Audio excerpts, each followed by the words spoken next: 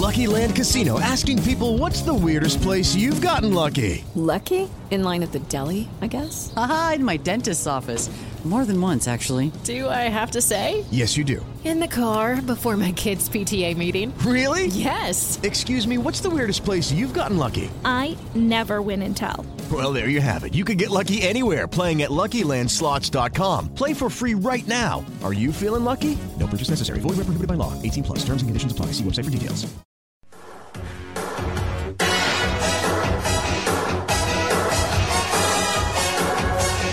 This is the main event.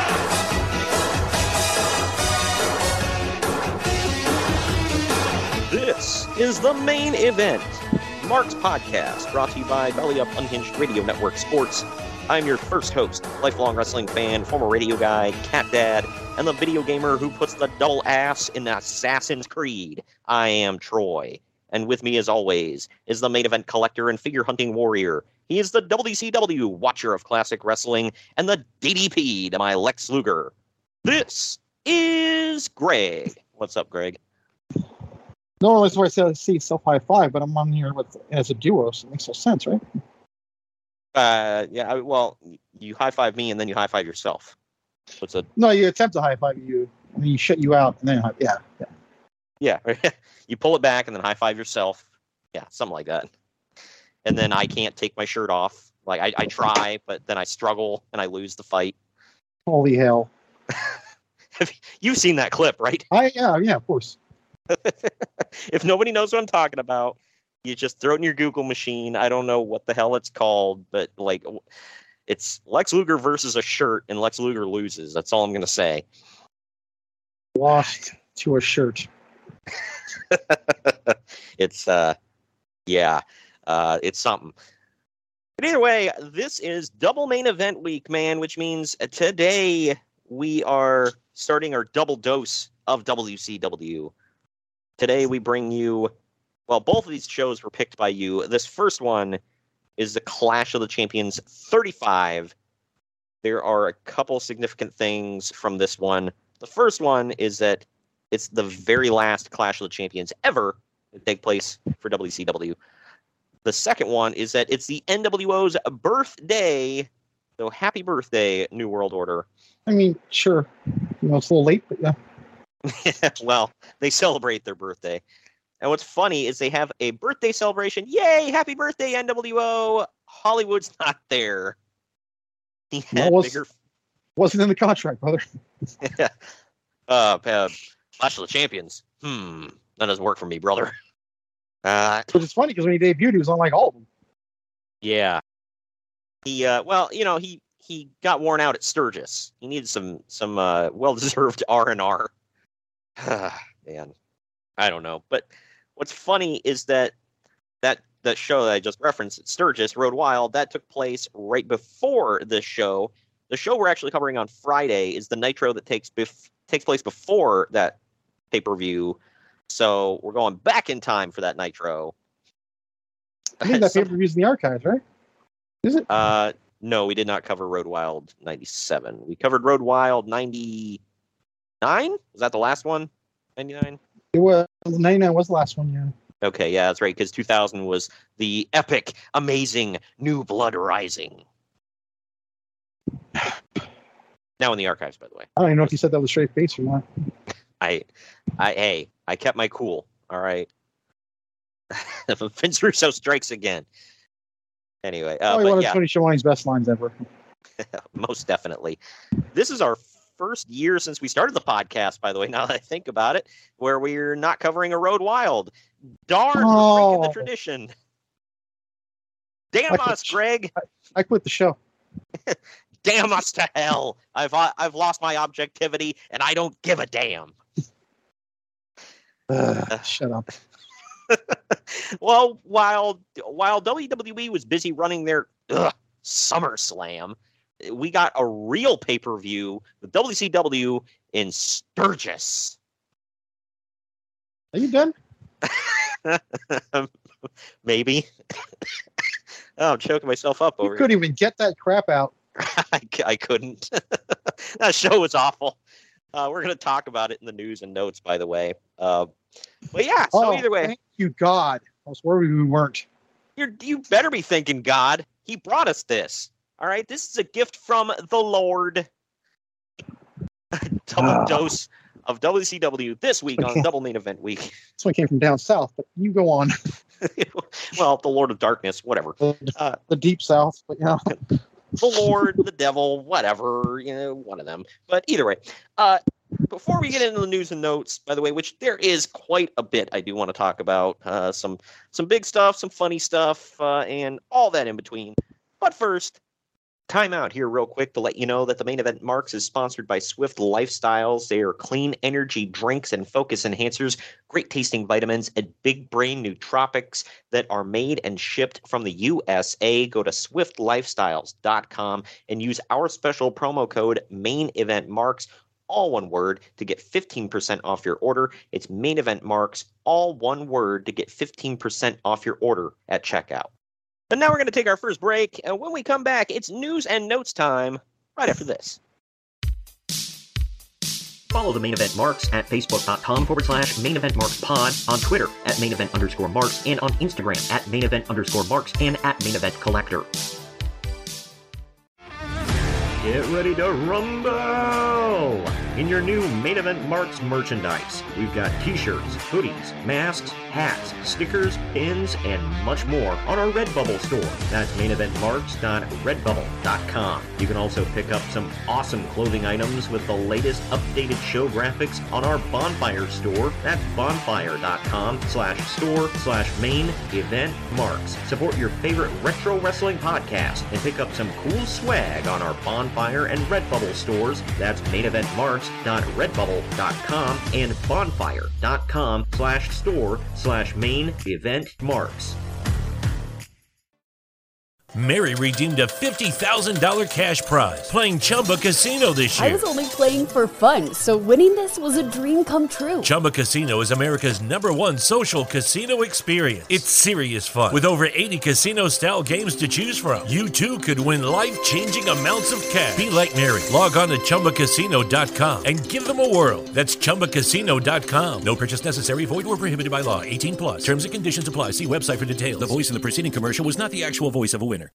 If you're looking for your next new truck, trust Rush Truck Centers, the nation's largest commercial vehicle dealer network. Rush Truck Centers has trucks in stock throughout the country, including heavy, medium, and light-duty work vehicles. Plus, they offer a wide range of programs that help coordinate, monitor, and expedite vehicle service and repairs throughout their qualified service facilities. Check out their online inventory today at rushtruckcenters.com. That's rushtruckcenters.com. Expect more from Rush Truck Centers. Please speak to your Rush Truck Centers representative for further details. By God, somebody's interrupting the Main Event Marks. Sit down, JR. It's just me, Kyle Sullivan, a.k.a. Shaggy Von Doom, your host of Here in Puckburg on the Hockey Podcast Network. I know, a hockey show on the Main Event Marks. Who would have thought? This is an invasion angle. Somewhere between the Nexus and when WCW tried to invade WWE, somewhere in there. But I'm over here just telling you that one half of your tag team champions over here, Greg, he told his story of his love for the game of hockey over on my show. And if you'd like to hear that story, all you have to do is search Here in Puckburg wherever you get your podcasts or on YouTube. In the meantime, Shagamania's got to go run wild on some other hockey show. So, just remember, quote the Raven, nevermore. Take your vitamins, say your prayers, and oh yeah!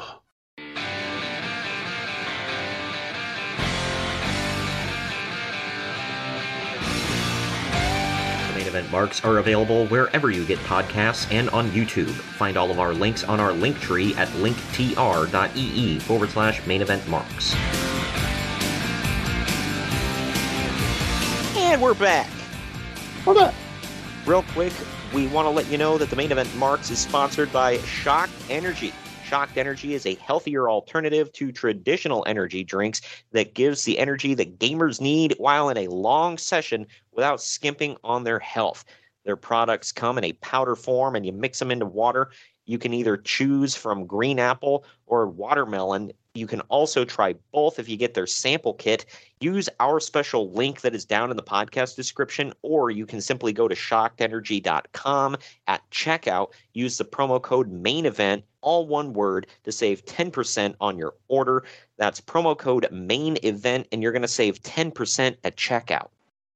News and notes here. WCW's Road Wild pay-per-view was a roll tide. Not about the pay-per-view, about the cracking of the can. It's 5 o'clock somewhere, dude. Exactly.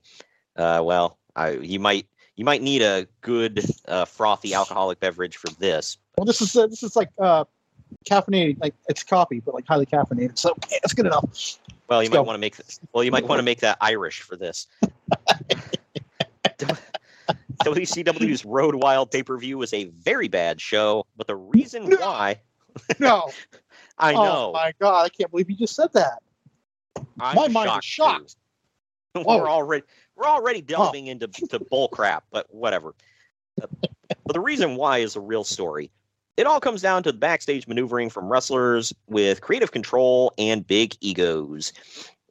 It started with Scott Hall and Kevin Nash complaining that there have been too many title changes lately, which may be true. However, there were 3 title changes scheduled that night, and months of booking had been planned in advance for storylines coming out of those title changes. All 3 title changes were scrapped, and now months of booking plans are ruined because of it. The finish was changed the night before Hall and Nash were supposed to drop the tag titles to the Steiner brothers. That doesn't seem suspicious at all. I sense sarcasm, but go on. And the Cruiserweight and TV titles didn't change hands as planned either. This caused them to scramble to come up with new finishes to all the matches at the last minute, most of which were bad. However, they did keep the plan to have Lex Luger drop the WCW title back to Hollywood Hogan. Shocker. I know. Who would have thunk it? Only 5 days after winning it on Nitro, and 3 guesses on whose decision that was. Spoiler as to the main event of this Friday's show. In the end, it left the Steiners, Chris Jericho, and others feeling lied to because they were told they were winning titles, only to have it snatched away at the last minute. It also completely neutered Terry Taylor as the booker because he had written weeks of TV and house show bookings based around these title changes, and Hall, Nash, and Hogan basically ripped it all up and threw it in his face. Again, man, I am just so shocked. I know. First of all, I said Terry Taylor, so that calls for a... I missed that. I'm sorry. I'm sleeping this week. Sorry. That's fine. That's my cue. Had to get one in. Not pissed on myself, but go on. But, I really am. I missed that. I'm mad I missed that. Well, Scott Hall, I don't know if Scott Hall personally disliked Terry Taylor or whatever, but there's always that famous line that I think Scott Hall admitted that he said that to Chris Jericho when he was pissed off one time, where he was like, "Oh, I'll kill that little Terry Taylor push you got going on there." And I don't know. If that was his call for Jericho, I mean, that's a pretty good call, wouldn't you say? I mean, not Jericho now. Back then, hell yeah. Right. Oh, man. Hey, Jericho, Terry Taylor was, you and I always talk about, he never really got the credit he probably deserved, but a lot of that, I feel, was self-inflicted wounds. I was going to say, maybe from him. I don't know. From many people have said he's kind of a dick. But yeah. Excuse me, Richard. Richard. I mean, I wasn't there. I'm not going to sit there and say that's the gospel. I wasn't there. I don't know. I think he admitted. I don't want to be one of those. But I think he flat out admitted to being a big Richard and not knowing when to shut the F up. So, I mean, coming from the Rooster's mouth. He's doing fine now in NXT, so he's good. Oh, he is in NXT? Okay. Mm-hmm. That's pretty cool. He's one of the young up-and-comers, yeah.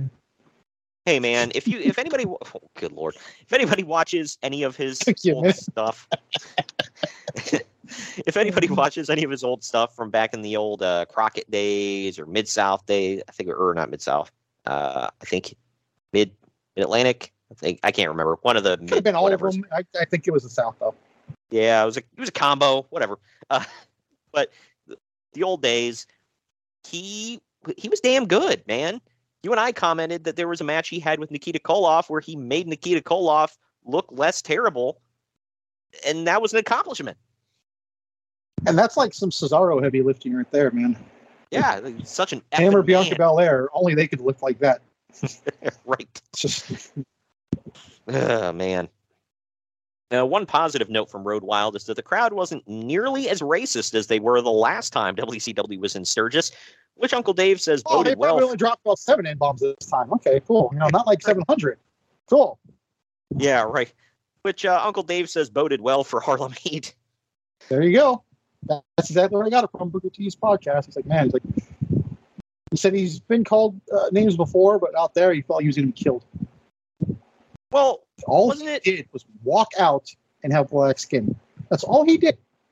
Well, wasn't it Rey Mysterio versus Ultimo Dragon, where during the whole match he just chanted USA? Yeah. Which, by the way, I realized that Mysterio's heritage is Mexican, but he was born in San Diego, California, USA. So, whatever.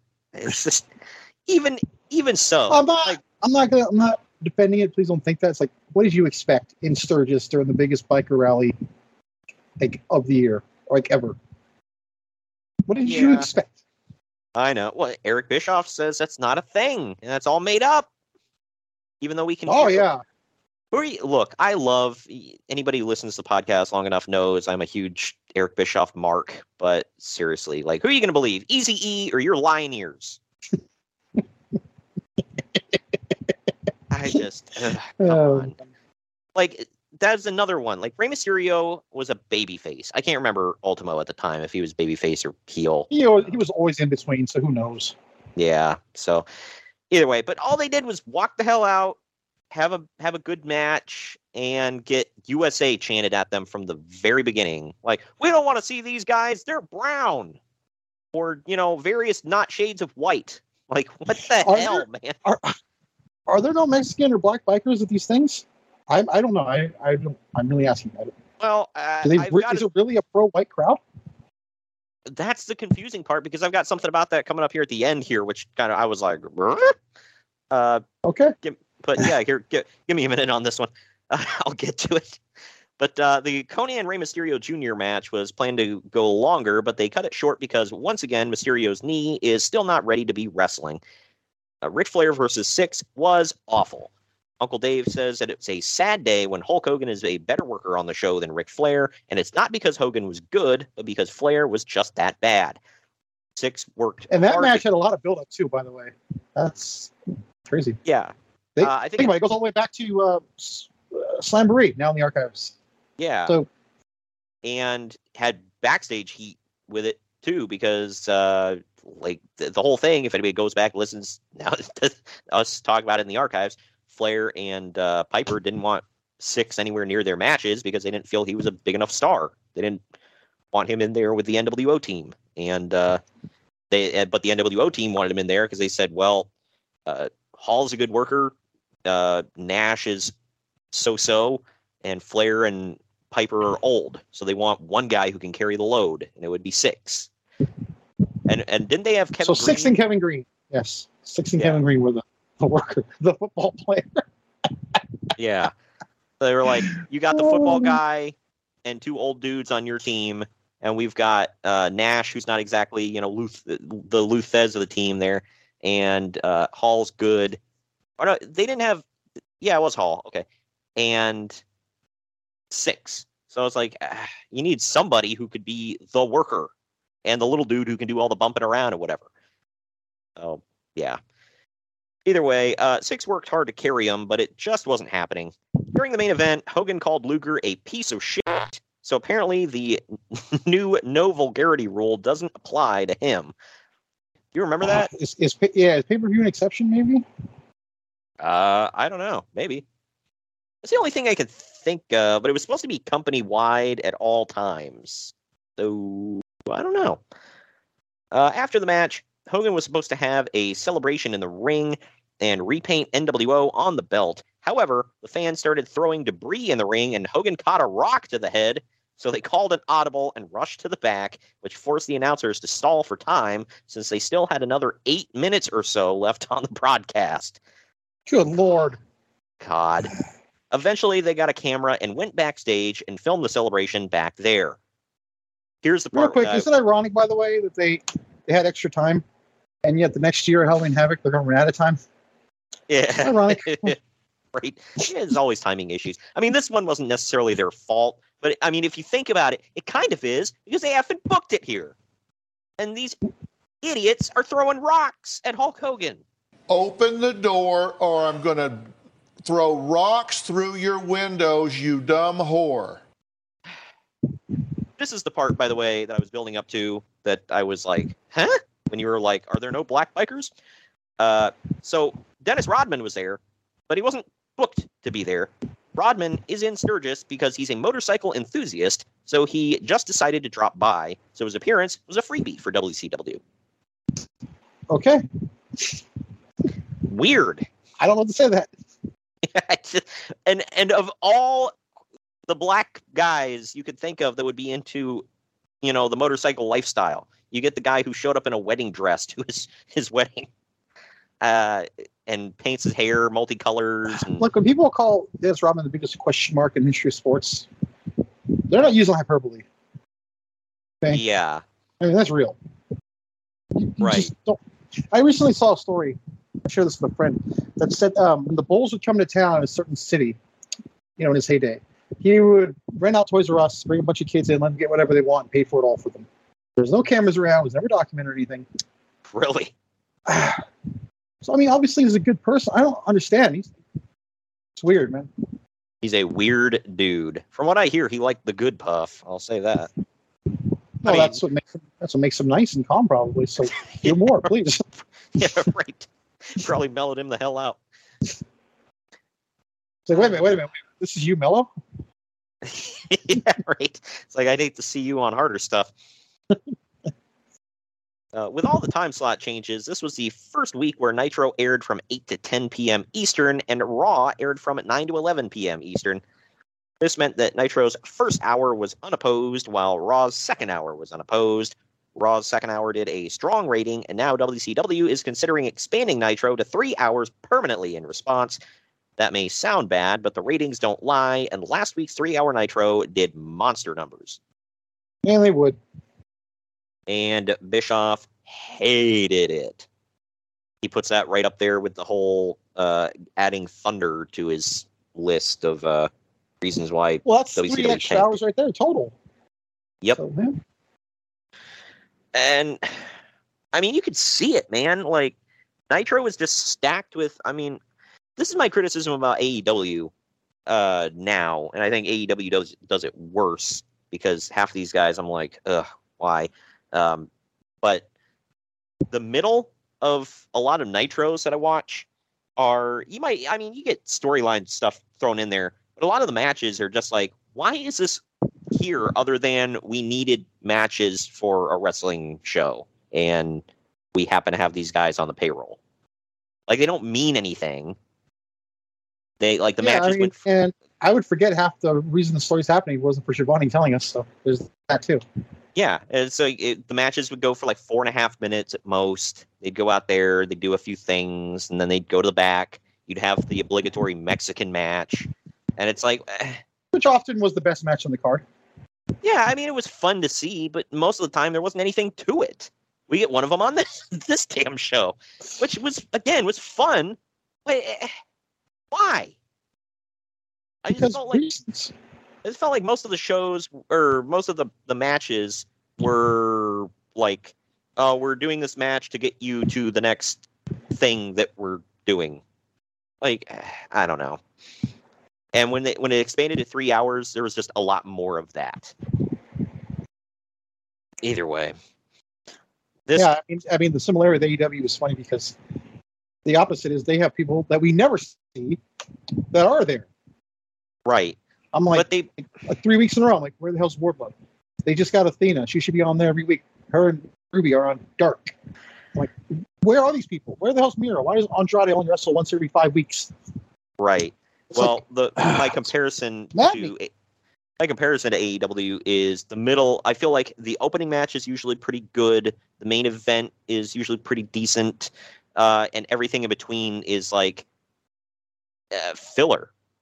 Oh, yeah. And my comparison would be, where was all these NWO guys in a wrestle? Yeah. So it's similar in a couple of ways. Right. And it's like, I don't know. Whereas, I mean, not like every single thing on Raw has like deep meaning with, these long lasting, whatever. But it's like, you can tell. Yeah. Well, it's like, you can tell they at least try with most things. And they try to remind you through the match, hey, this is going on and this guy's connected to that person. And it's not a bunch of squash matches as well. Like, I get bored with some of the Dynamite matches because it's like, who's going to win going in every time. I will tell you this, the first match is usually a banger. I don't know why. Yeah. That's been a thing. The first match is like either good or sometimes even great. And then I get that they want to hook you coming in and they want to get you with the main event. I totally get that. But why does everything in the middle have to be so blah? You think I'm going to eat a steak and then have Brussels sprouts after? No. I eat the Brussels sprouts first and then I dive into that steak. So you're getting the crap out of the way first. Not that I like Brussels sprouts, but I'm weird. Yeah. I admittedly I'm weird. I like Brussels sprouts, but yeah. Either way. You remember the time change? Well, like, what was it? Because we talked about this. It was different for you out in California. I forget when you said things changed for you. The night Goldberg won the title was the first Nitro that didn't air at 5 o'clock here. Okay, so everything was still pretty much the same for you then, right? Mm-hmm. Yeah. Yeah, because when I started watching, to me there was no Monday Night War this first few years because I was able to just watch them both. Get home, do homework. Nitro's on at 5. Shower for school the next day. Raw's on at 8. Then eventually moved to 9, whatever. But that's how it always was. Huh. Well, yeah, because I remember this was just the way it was when I started watching wrestling. It was Raw. I would usually, because my dad wasn't a big WCW fan, so we would watch Nitro from 8 to 9 just to hold us over until Raw came on, basically. And then we would flip it over to USA, and we would only flip back during commercial breaks. And that was about it. You didn't like the wrestling? Say what? WCW. You didn't like the WCW wrestling? No, but my best friends who lived 2 doors down, that's all they watched was WCW. So we would always go back and forth. They would have to tell me who the people were in WCW, and then they tried to keep up with WWF, but they were brothers. One was like a huge DDP fan, and he got me into loving DDP before I even knew who he was. But this story, we've talked about this guy a few times. Just yikes. Oh man, that's usually a really bad segue. Yeah. This guy, yikes! All right, hit me. I'm ready. Let's go. He's pulled the nose up, so that's the positive ending of the story. Oh, However, good Lord, it's going to get worse though. Well, the latest on the Steven Regal situation is that Regal, Scott Norton, and Marcus Bagwell were flying back from Japan, and Regal was apparently acting up on the plane so much that they made an unscheduled landing in Anchorage, and all 3 wrestlers were kicked off the plane. That's they threw their asses off in Alaska. Here's some home. We're dropping in Alaska. Get the F out. Canada's right there. Go a little bit more south. You'll be in Seattle. Just get out. Yeah, right. Man. That's nuts. But Regal was apparently the worst of the 3 as he reportedly, go figure, urinated. Of those 3. Okay. Anyway. Yeah, I know. Well, apparently he was the worst of the 3 as he reportedly urinated somewhere in first class that was most definitely not in the bathroom. Wow. It doesn't get more specific than that. That's where it stops. Norton and Bagwell were evidently just guilty by association, which is why they were kicked off the plane also. Regal was arrested when they landed. WCW has not yet decided on his future in the company. I think he'll stick around for a little while longer and then he's gone. Yeah, I think he was suspended for this at least. Yeah, they had to do some questionable things on Nitro. Like putting William Regal's ass over. Right. Remember This when is Giovanni said that? this is Man. my thing is like you piss somewhere in first class on a plane and get you and your two coworkers kicked off and embarrass the company, among the other things he's done. I mean, and you're still not fired. Some place. That's very vague. Was it like a cup? Was it in like the seat backing, or was it in a seat? Under a seat? In someone's shoes they might have kicked off? I mean, there's like a lot of things that could be here, dude. The way they phrase it, I'm assuming like the corner or something like that. I don't know. It's just let's not rule out us both being right. Anyways. Yeah, this isn't quite as bad as that. You remember when I told you about that Hulkamania tour that they did in Australia? I do. Yeah, well, Eric Bischoff talked about that on his podcast and what a nightmare it was. And he said that they had like this private plane with a bar in it, whatever. And certain wrestlers took advantage of that a little bit more than others. One of them being Brutus Beefcake. I'm so shocked. And he said that was one of the times he decided he would never associate with Beefcake ever again, when he stood on the bar and urinated all over. His name's not Beefcake. Can you please use his government name? Oh, Brutus the effin' Barber Beefcake. Excuse me. Mr. Oh, what was his? He was like something Boulder at one point when he was like trying to be I think it was Terry. I think it was Terry Boulder. Yeah. No, that was Hulk Hogan. I think it was just Ed Boulder, right? Or Leslie Boulder. Yeah, I think it was Boulder, or Ed Boulder. Terry Boulder. Terry Boulder, it's right, yeah. Lord. Can you give him credit, though, for riding them coattails and they fell off? Jeez. Oh, good Lord, right? And it says something about Hogan when he lets him. Like, if anybody's ever watched 2.5 Men, he's like Alan.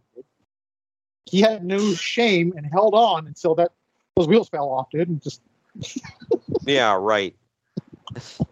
Like, well, yeah, but the thing is, after if something happens and Hogan dies before he does, there's not going to be an Ashton Kutcher to take his spot and keep him hanging on. That's true. Maybe Nasty Boy Brian Knobbs. I don't know. Oh, good Lord.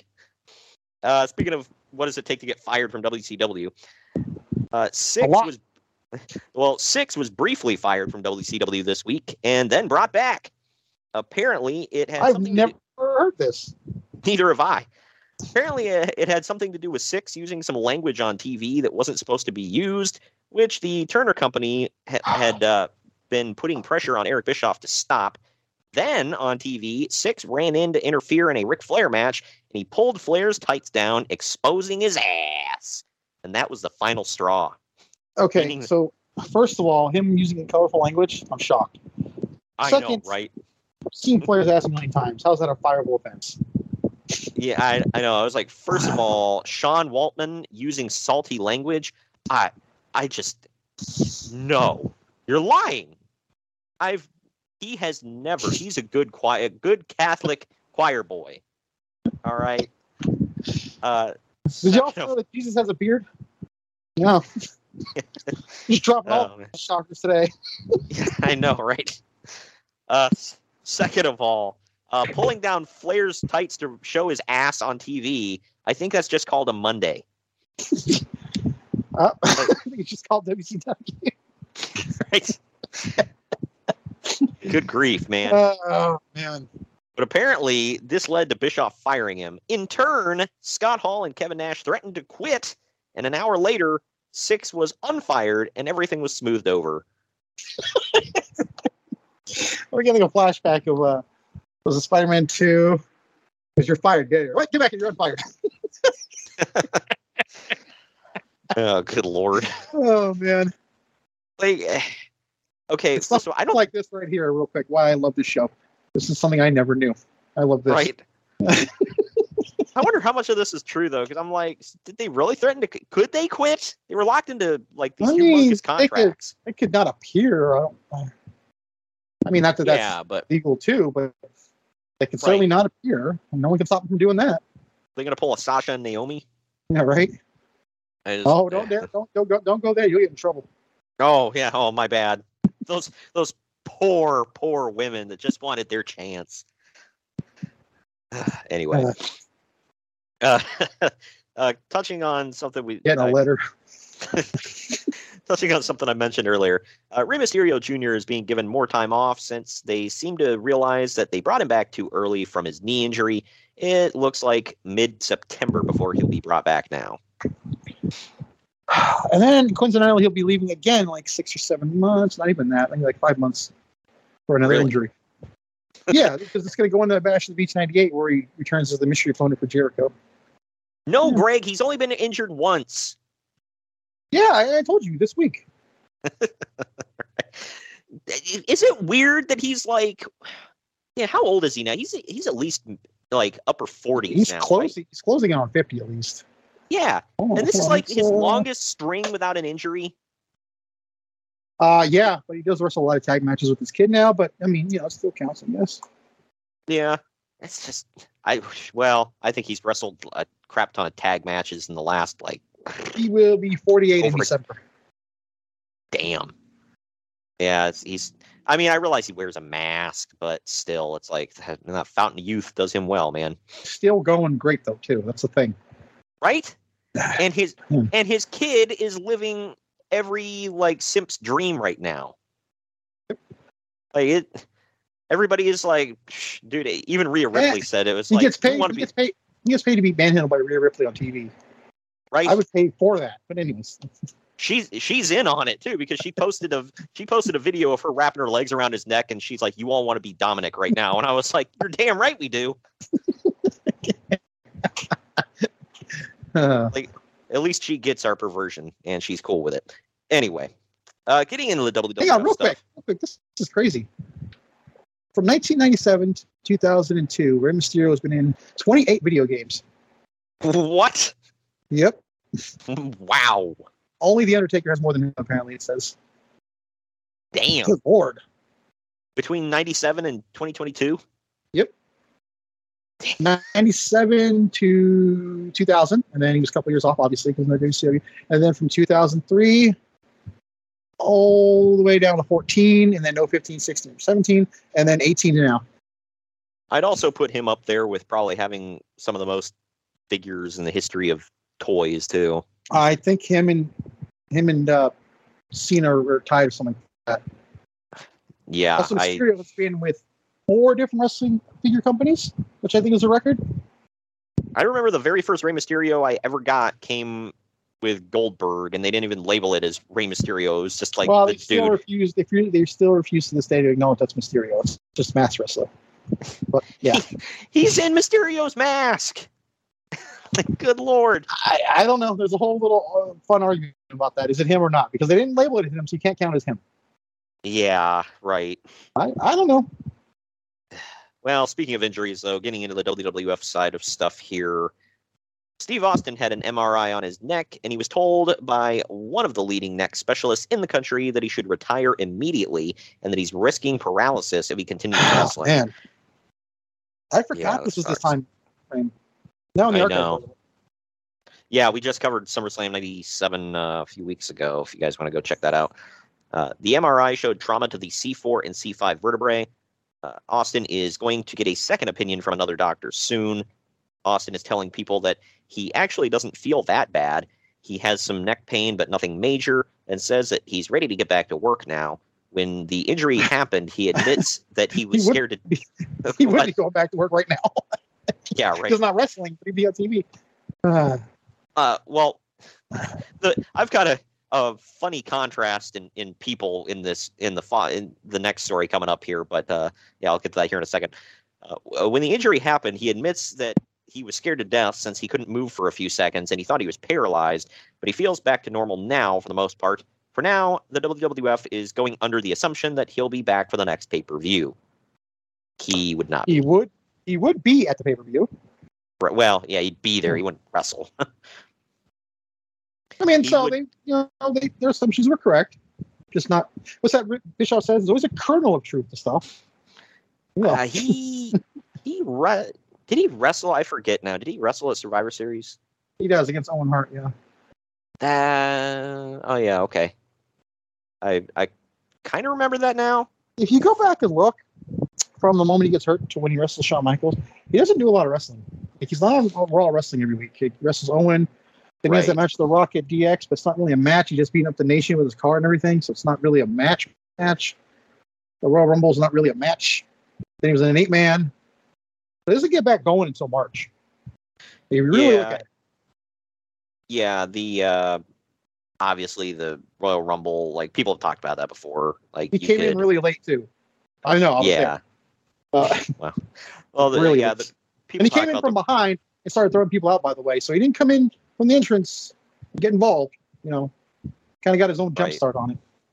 Yeah, yeah. The Rumble people talked about it. It's like it's just a big brawl. I mean, you don't even technically have to hit a real wrestling move throughout the whole thing.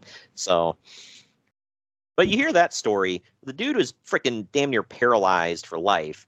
And he's like, I'm good. I'm ready to come back to work. I got to get a second opinion so I can go back to work. You know, whatever. Screw these doctors. And then you hear this. The latest on Sid is that there is some sort of injury clause in his contract, which the WWF felt gave them the right to terminate him. He was then offered a new per night deal that they would pay him the same as his normal contract if he worked full time, but he turned it down because he feels that his original contract shouldn't have been terminated. So at that point, the WWF just fired him completely, and now Sid is threatening legal action. He was a huge star, like world champion and all that, and he just didn't want to show up to work. Oh, I'm hurt. Like, he was a good softball game. Yeah, it's like, okay. Yeah, I don't get that. It's like, dude, he's shot himself in the foot so many times in his career. Like, he was a star, but he could have been a huge star. And he just, nah. Like, why would I want to make money and be the top guy? That's dumb. Softball, dude. Yeah, right. Because that'll pay the bills. Anyway. These next few stories are about some personnel changes going on in WWE. This first one is the start of something, seemed like something good because of some talent that would be brought in from this. And I love this guy, but good Lord, he loves to toot his own horn. Oh, pretty good one. Well, Jim Ross has been promoted to Senior Vice President of Titan Sports, making him the highest-ranking person in the company that isn't named McMahon. Ross will be in charge of things like contract negotiations and talent recruiting, as well as some booking.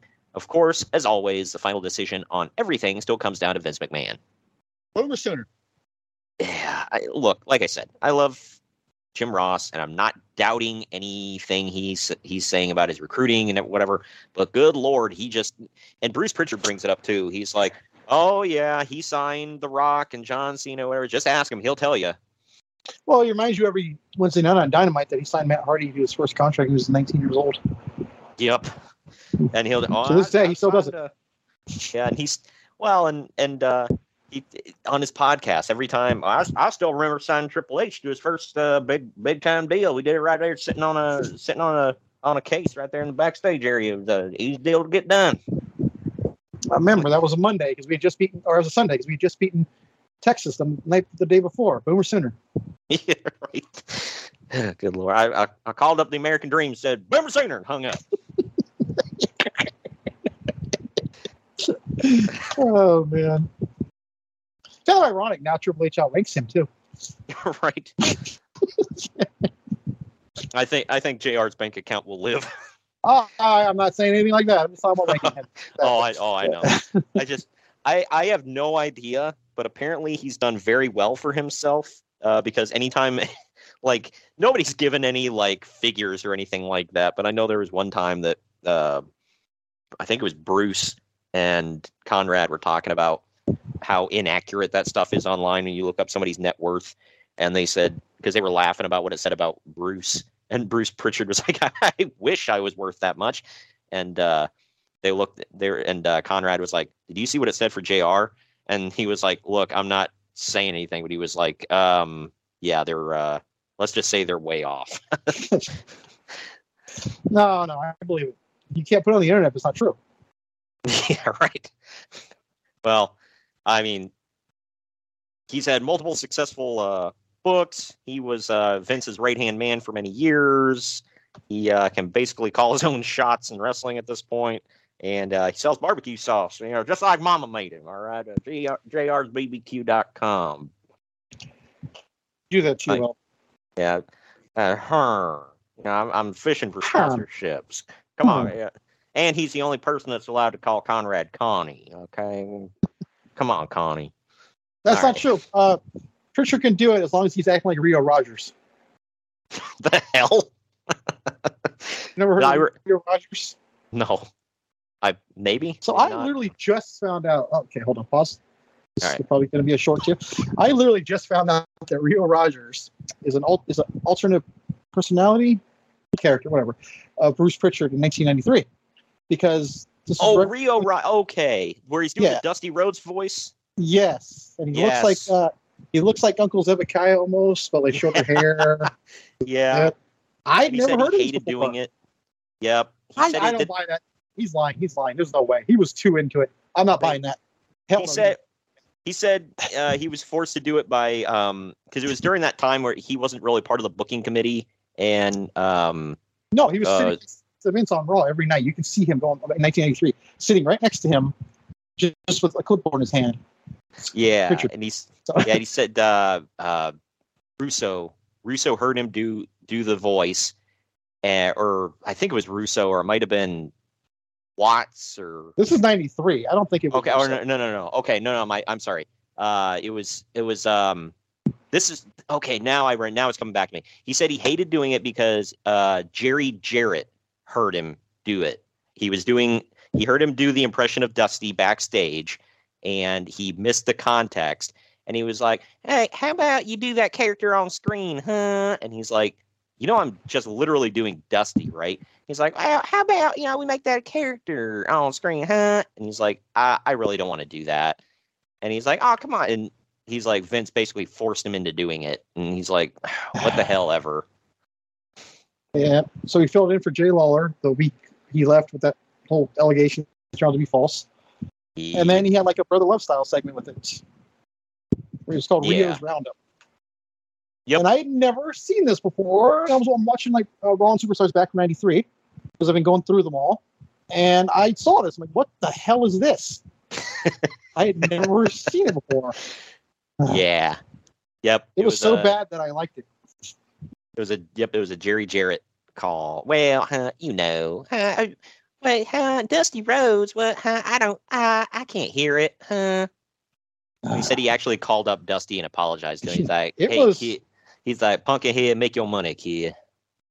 Dude, if he was obviously he was mimicking him, but dude, I got no Dusty vibes out of that, so I think it was okay. Yeah, it was so bad. He wasn't trying to. Well, he said he was like, well, I was doing the voice, but he wasn't doing like the mannerisms necessarily. I think he was trying to make it as less like where people weren't necessarily pointing. It was like, oh, he's obviously Dusty Rhodes. That would have been like beyond stupid. Not that it wasn't stupid anyway, but like who the hell did those moments where when you say beyond stupid, you're saying it literally is stupid, but it could have been beyond stupid. Right. Cool. And who the hell wasn't pointing at him going, oh, that's Brother Love? I didn't know. I mean, you were pretty young at the time, weren't you? 9. But like, yeah, so I mean, you I probably was were like 15 or so when I realized that Pritchard was Brother Love. So yeah, well, I mean, at those times you're not really thinking about it. At those times, I wasn't thinking about it either. To be honest with you, as an adult, I'm putting things together more. I mean, I'm just now. There are certain people where I'm like, oh my god, you're so and so. Yeah. Right. But, yeah. So yeah, as a kid, you're not going to realize it. As like an adult watching this stuff you're going to be like, it's not freaking Brother Love in a damn cowboy hat. Like, no, you shut up. Also, I didn't realize until I was like a little older that Paul Bearer wore makeup. Not even joking.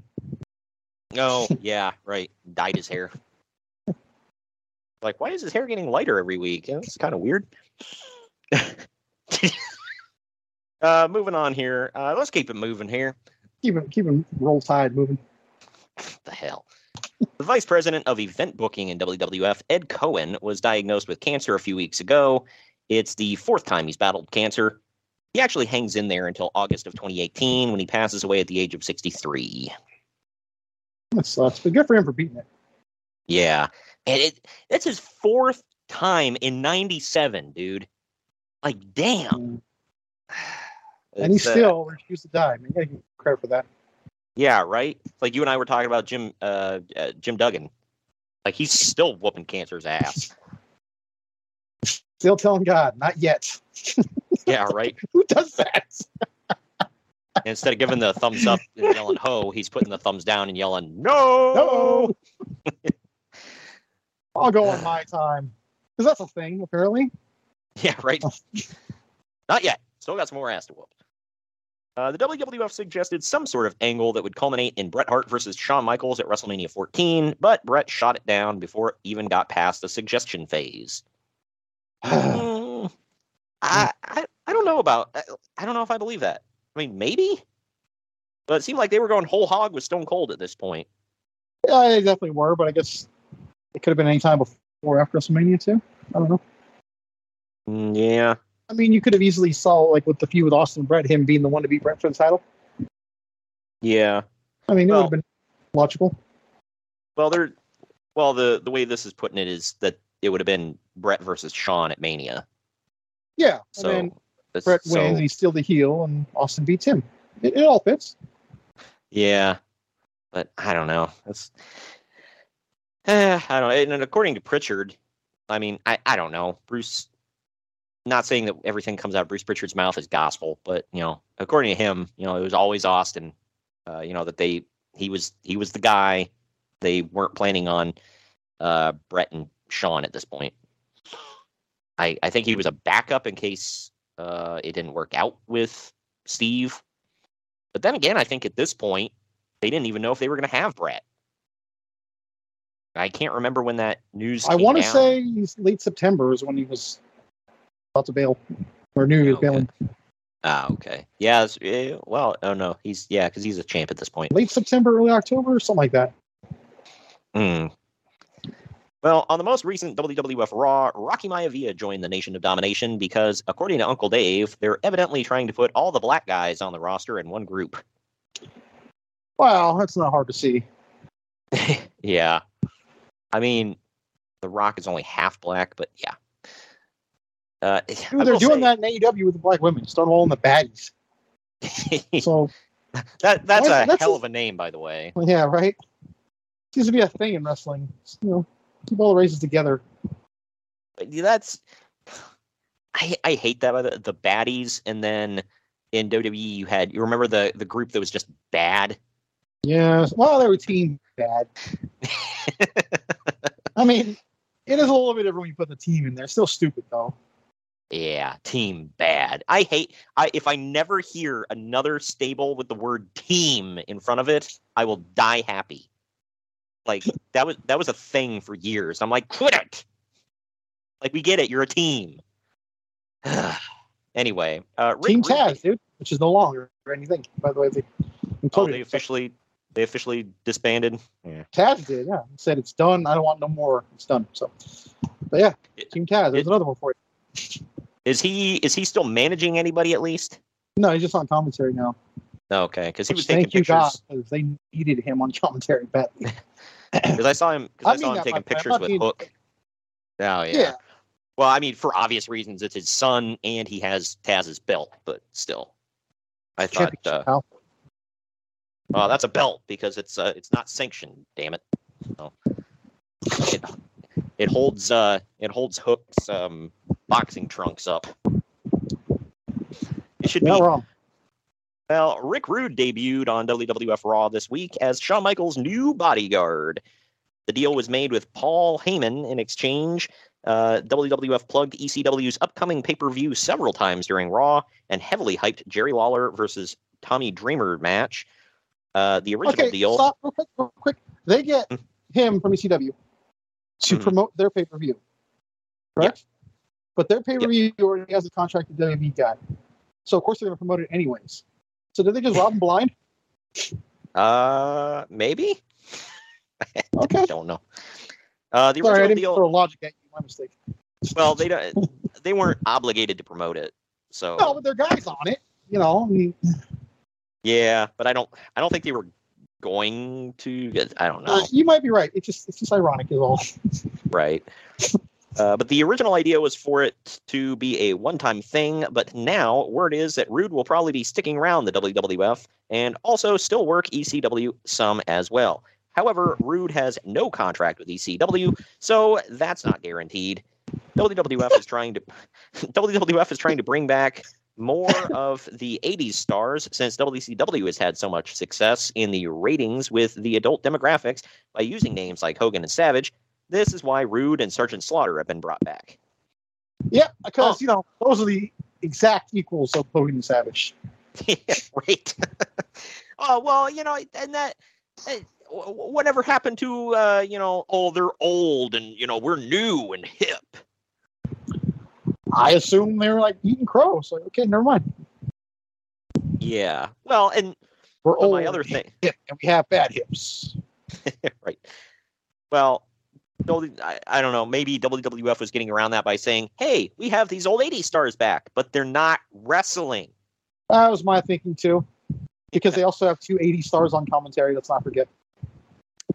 I mean, Jim Ross wasn't a wrestler, but but still, 2 80s guys. I was going to say, who the hell am I missing? Yeah. So, also to wrap that up with that, it looks like they're forming a group with Shawn Michaels, Hunter Hearst Helmsley, Chyna, and Rick Rude. Uncle Dave thinks it will likely be called. Uncle Dave thinks it will likely be called the Click. Not exactly. Are you ready for something we haven't done? Go from the DX thing to Are You Ready? I like that. I saw what you did there. Yeah. Are you ready? For something, well, we haven't done this in a couple of weeks, so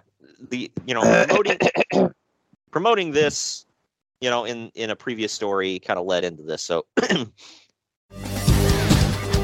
this week in ECW. I may have another ball. The WWF plugged ECW's upcoming pay-per-view on Raw this week. Speaking of, Viewer's Choice is still refusing to carry this ECW pay-per-view, but it will be aired on all the other usual pay-per-view outlets. ECW has also instituted a few other rule changes, like no fighting over the guardrails, no touching of fans, etc. These are pretty much done to keep any more potential issues from happening that could threaten a lawsuit or cause them to lose pay-per-view providers. Good luck with that. I love how not touching a fan needs to be, what's the word I'm looking for? Has to be stated. Yeah, like, has to be the rule. Just when has that ever had to be a rule? Should it just be a common sense thing? Yeah, it's like it has to be put in writing. Yeah. Like Flair's ass and leading on TV. Quit getting naked and quit bleeding. All right. Give the old man his meds and his pudding. Set him down in front of the TV. Turn on Matlock and be done with it. All right. Holy crap. Oh my god. I'm not you wrong. Said that. Right. No, you're not. But wow, Matlock though, it's a hell of a dated reference. He's an old ass man, so of course he's going to watch Matlock. Either if he was an old woman, I'd say. I was going to say if he was an old woman, I'd say Murder She Wrote or Golden Girls. Hey, Golden Girls has a huge resurgence among a lot of men, so it's Xavier Woods' favorite show. So he also likes My Little Pony. So he's an odd dude, but whatever. No judgment. Speaking of which, Ric Flair, by the way, said he passed out twice during his last match, by the way, from dehydration. Yeah. And he still bled. Yeah, he had to. Of course. Yeah. What more? Yeah. Right. So, in one of the most gruesome matches in the history of American wrestling, Sabu won the ECW title from Terry Funk in a barbed wire match at the ECW arena. This sets up the main event for next week's Hardcore Heaven pay-per-view as Sabu versus Terry Funk versus Shane Douglas in a triple threat match, which is a rematch of one of the most famous matches in ECW history from several years ago. Sabu. They still play that up to this day as the greatest thing since sliced bread. And it sucked. I don't get it. I watched it back, and I'm like, okay, why? Joey Styles will go to his deathbed saying that's the greatest match in the history of wrestling. Everything. Well, I can't say everything. Almost everything that they play up is, oh my gosh, this was such a huge thing in the history of ECW. And I go back and I watch it, and I'm like, why? I don't like. Why was this a big deal? Reasons. Yeah. Well, Sabu was scheduled to face a Sandman at the pay-per-view, but Sandman is injured, so they decided to insert Sabu into the title match as the champion. Oh, no. What a big loss, man. I know, right? As for the barbed wire match, both wrestlers and Bill Alfonso were covered in blood by the finish. At one point, Sabu got caught in the barbed wire and ripped his arm up in a sickening fashion that later required 75 stitches to close. Was this the infamous night where he super glued his skin shut? I believe so. Well, Sabu screamed for Alfonso to get some tape and taped his arm up and continued the match. By the end of the match, both men were so tangled together in barbed wire that wire cutters were brought in to cut them loose. And people again wonder why I crap on this company. He's hardcore! He's hardcore! Your mother's a whore. I believe yes, now in the archives, that is from our August 26th show from 2020. It's ECW Born to be Wired, 1997. If anybody cares to go back and listen to that. And if you don't, we won't hold it against you. Yeah, you could at least hear us crap on it, because apparently people like to hear us do that. So thank you. Yeah, hey, whatever. If that's your perverse pleasure, thanks. Whatever. Yeah, I won't hold it against you that you like to hear us take a gigantic verbal dump all over ECW. Anyway, Al Snow is expected to debut with ECW at the Hardcore Heaven pay-per-view. He's still under contract at WWF. I just love how that's a thing. Like, hey, Al Snow's coming. Oh man, batten down the hatches. He's still under contract at WWF, but is being allowed to go work in ECW as part of the working agreement between the two companies. He has 11 months left on his WWF contract. He's expected to get a decent push, and when he gets his release from WWF, he'll get an even bigger one. Yeah. I mean, he does. He gets a world title match. What was the show? Was it Heat Wave when he gets his world title match? Hell, I don't know. You and I covered it recently. That's the only reason I'm wondering. No, it wasn't Heat Wave. And you're trying to make me regurgitate this crap? WrestlePalooza 98. Now in the archives, our May 11th show from this past year. Thank you so much, because it was bothering me. It was bothering me because I want to send people. I like to send people back to our archives. Damn it! But, you like to hurt people, apparently, but okay. We'll go back. If we've reviewed this crap in the past, okay, I like to send people back to it. But yeah, so because if you have the perverse pleasure again of hearing us crap on it, then by all means, because we do. Greg actually enjoyed the match better than I did, so he takes on Shane Douglas for the world title. It is something. Shane is beyond destroyed in that match. It looks like a freaking car ran his ass over, and he still goes out there. So, well, it's because he gave some angry college student a C or a D or something. What the hell? Good freaking Lord. You never forget Dean Douglas, dude, ever. Hashtag never forget. Sure, he would. Paul Heyman had a meeting with Eric Bischoff this week at a steakhouse in Orlando, and he probably stiffed Bischoff with a bill. How much you want to bet he met Bischoff at the most expensive steakhouse in all of Orlando, and then towards the end of the meal, he excused himself to the bathroom and never came back. You're gonna have Ted Turner pay for my meal, sir. Yeah, he's like, who will be footing the bill for this meal, sir? Well, I figured we'd split it. If I may have another volley, sir, put it on the Turner card.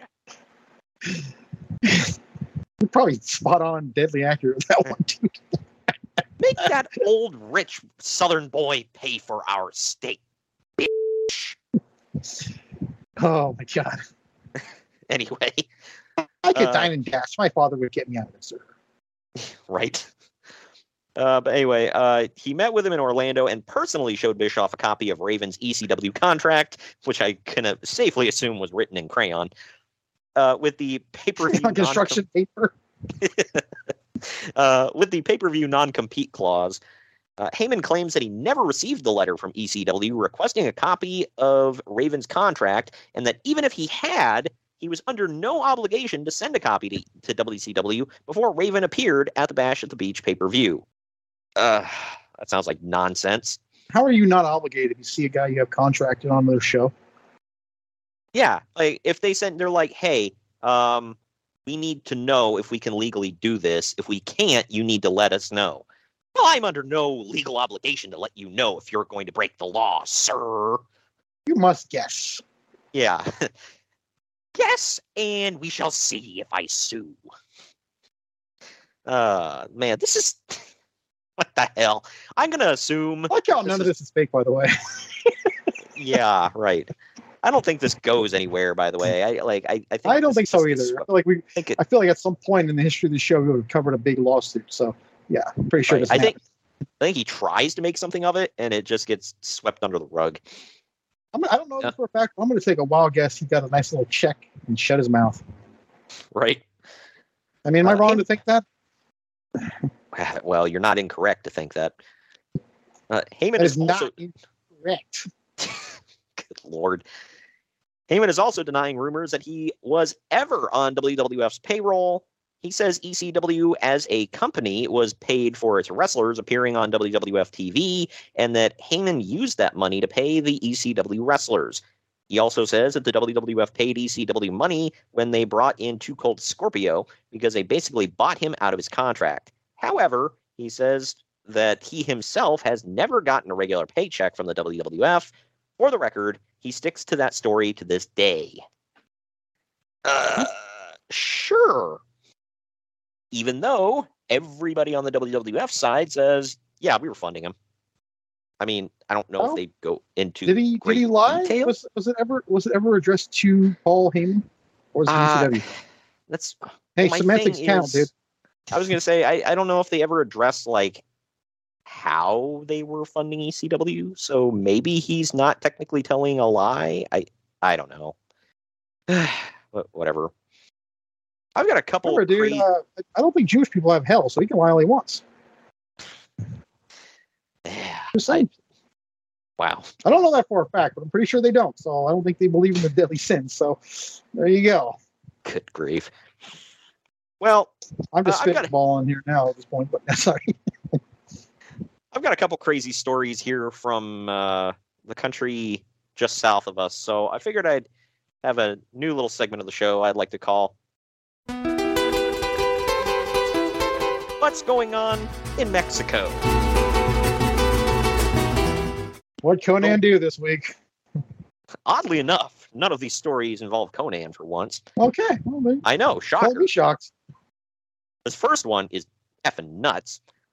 It only vaguely involves wrestling, but it's still just wow. The latest on the kidnapping of former UWA promoter Carlos Menes and if I'm pronouncing that wrong, I'm sure somebody will correct me. And Mexican Union leader Manny Guzman in Mexico is that authorities had feared both men were dead, but Guzman was released this week by the kidnappers. However, Menes is still being held by hostages, or being held hostage rather, somewhere, and kidnappers have demanded $100,000 ransom to release him. What the fuck? I don't know what $100,000 is in pesos. I mean, it's still $100,000 though, right? Yeah, I don't know the math. Let's see. He died in the 90s. Let's see. I'm trying to figure out when exactly. I'm like, did they kill him? I can see that he is in fact dead. So I'm like trying to figure it out here because I'm like, did they kill him? Because that's kind of effed up. Just kind of.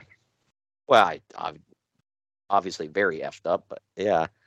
It says until his death in the 90s. Like, okay. I thought, Well, this is the 90s, so yeah, it's like, well, that's awfully specific of you. In this decade. well, it covers 10 years, dude. They broke it down enough. Yeah. I guess he died in 2015. Okay, so I guess Someone he got can away. assume he survived this. Yeah. I guess he got away, or they let him go, or whatever. So that's good. That's an effed up story, though. What the hell, man? Yeah, we were having so much fun, so you bring it down. I have heard multiple stories, by the way, of like fairly prominent people in Mexico getting kidnapped and held for ransom. Yeah, I've been seeing some weird stuff on the news like past year or so. There's like this road that goes from Arizona to Mexico, I believe. And like people are pulling over tourists and just robbing them blind out of their car, tying them up on the side of the road, taking their car. Oh. Jeez. Well, a few weeks ago, the other story I got out of Mexico here. A few weeks ago, EMLL sold one of the arenas it owned, and we actually covered that story. And apparently, they got rid of it just in time. The building collapsed this week, injuring around 20 construction workers who were working on it. God. With several of them injured seriously. It took hours to dig everyone out of the rubble. The new owner was working to remodel it, and now he and the engineer face possible charges in the collapse. Just possible? Yeah. Meanwhile, EMLL's owners are sitting there going, whoo, dodge that bullet. Good Lord, man. I wonder if they knew when they just said, let's get out of it now. Somebody will take it. I'm willing to bet the farm. They're like, this doesn't look safe. Bet you they even took a loss on the sale, too, just to get rid of it. Yeah, right. It's like, we'll sell it to you for pennies on the dollar. Just, you're robbing us blind. Just take it. God. Now to Japan here, where the great Sasuke has pretty much returned full-time to Michinoku Pro, which indicated his WWF deal has probably fallen through.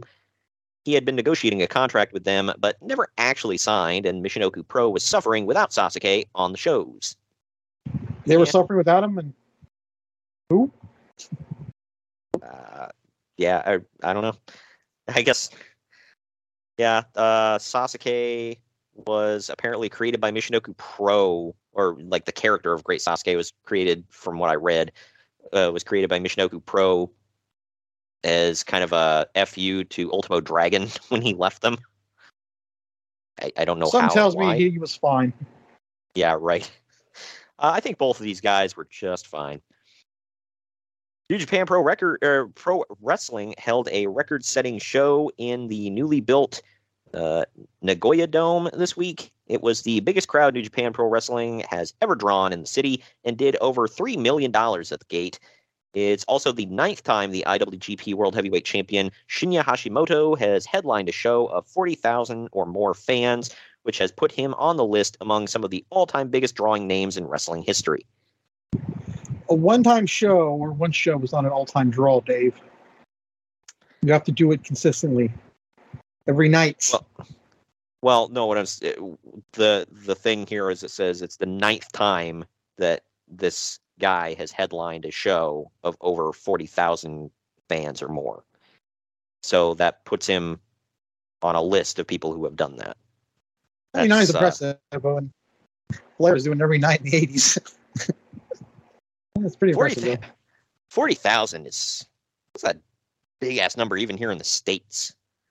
Like, and people, I mean, I didn't think about it like growing up. I just, because here in America, we're kind of, we don't really think about this stuff, but Japan is a little island and they've got like these venues. Like if you have a venue like 40,000 seats or more, that takes up a lot of damn room.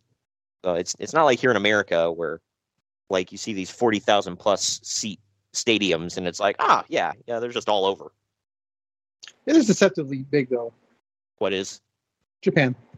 Oh yeah. Well, they build a lot upwards too. Like they have a lot of like apartments or like homes stacked on each other and stuff like that too. So They managed to squeeze a lot of people into that country. This one, he hangs in there, so it has a happier ending to it. But oh, good. I'm glad, because if I'm about to laugh, I want to be able to laugh. Okay, because you do this to me a lot. Well, it's not anything to laugh at. But legendary wrestling announcer Lance Russell was rushed to the hospital in Memphis last week and had emergency quadruple bypass surgery.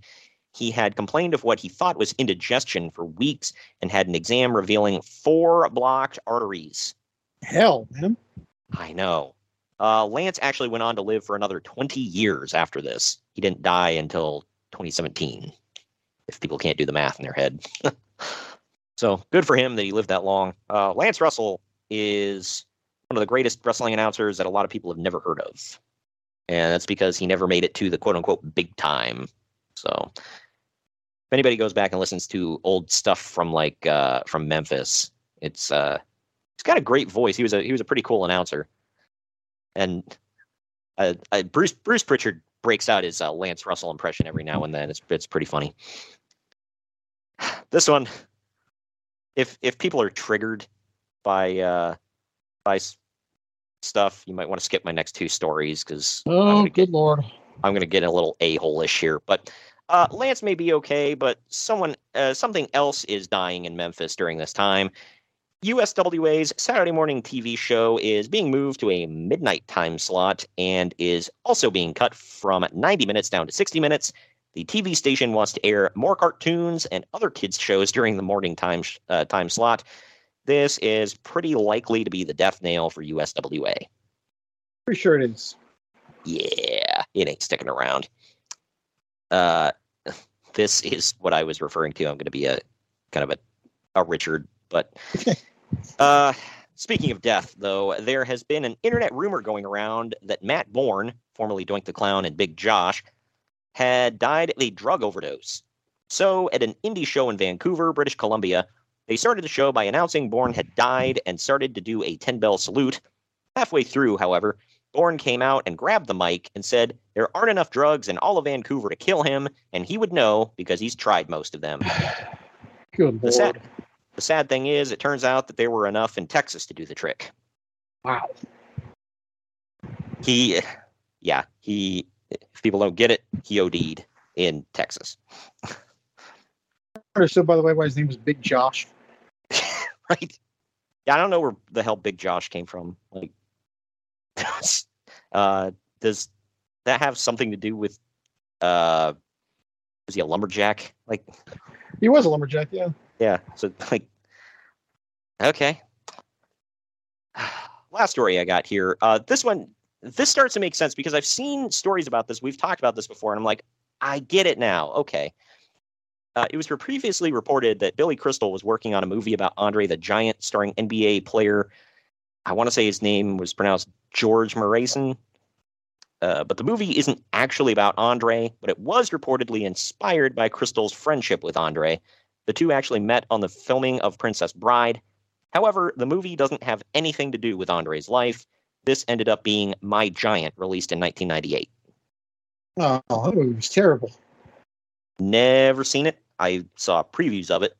Because when it came out, they had like they always had the posters at the video stores and stuff like that. If people don't know what a video store is, throw it in your Google machine, look up Blockbuster and Family Video and Hollywood Video and whatnot. So, God, I'm depressing myself. We're about to date ourselves again here, getting into this Clash of the Champions here. No. I only do that on Friday. Wow. Well, I date something on Fridays, but it's a certain part of me. Anyway, we're gonna take our next break. When we come back, we're diving into the reason we're here today. It is the Clash of the Champions. Right after this. Follow the Main Event Marks at Facebook.com/Main Event Marks Pod, on Twitter at Main Event _Marks, and on Instagram at Main Event _Marks and at Main Event Collector. What's up, everybody? I am the hardest part of the ring, the host of the Apron Bump Podcast. Ugh.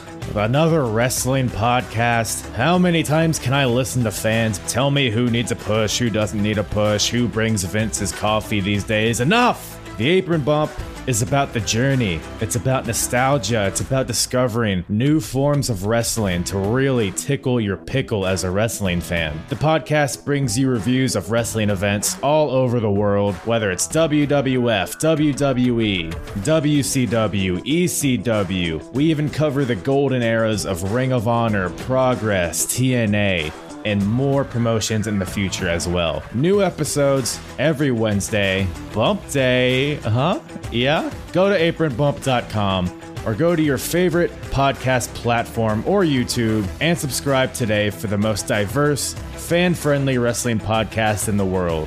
I'm Hard. Lucky Land Casino, asking people, what's the weirdest place you've gotten lucky? Lucky? In line at the deli, I guess? Aha, in my dentist's office. More than once, actually. Do I have to say? Yes, you do. In the car before my kids' PTA meeting. Really? Yes. Excuse me, what's the weirdest place you've gotten lucky? I never win and tell. Well, there you have it. You can get lucky anywhere, playing at LuckyLandSlots.com. Play for free right now. Are you feeling lucky? No purchase necessary. Void where prohibited by law. 18 plus. Terms and conditions apply. See website for details. Looking for a particular truck part? Then look no further. The Rush Truck Center's All Makes Parts catalog features more than 16,000 of the most popular All Makes parts from top suppliers in the industry and with quality brands you know and trust. And at 164 full-color pages, this is their biggest catalog yet. Our friends at Rush Truck Centers have great deals for you all year long. Check out their monthly parts and service specials in-store and online. And when you're ready to order, shop online with Parts Connect at rushtruckcenters.com. Expect more from Rush Truck Centers. The Main Event marks are available wherever you get podcasts and on YouTube. Find all of our links on our link tree at linktr.ee/Main Event Marks. And we're back. It's WCW Clash of the Champions 35. Took place August 21st, 1997. The venue was the Nashville Municipal Auditorium in Nashville, Tennessee. The reported attendance was 4,120. No way. 4,122 paid. The total attendance was 6,500. So there were a lot of comps and whatnot. The TV rating for this was a 3.64. So all in all, not bad, but compared to a Nitro, that's okay. It wasn't like spectacular. After the show opens up, we see a replay from WCW Nitro this past week where WCW Commissioner J.J. Dillon calls out Sting to demand to know what he wants. When the crowd chants, Hogan, Hogan, Sting points at all of them, making it clear that he wants the WCW World Champion. And now... I thought this was so stupid. I mean, you didn't know that, JJ?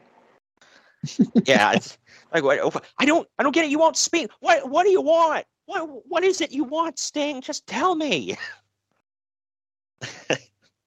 That was like the whole storyline for the longest time. It's like, what is it that you could possibly want, Stinger? Like, I don't know. Cruiserweight title. Well, that's when he said it.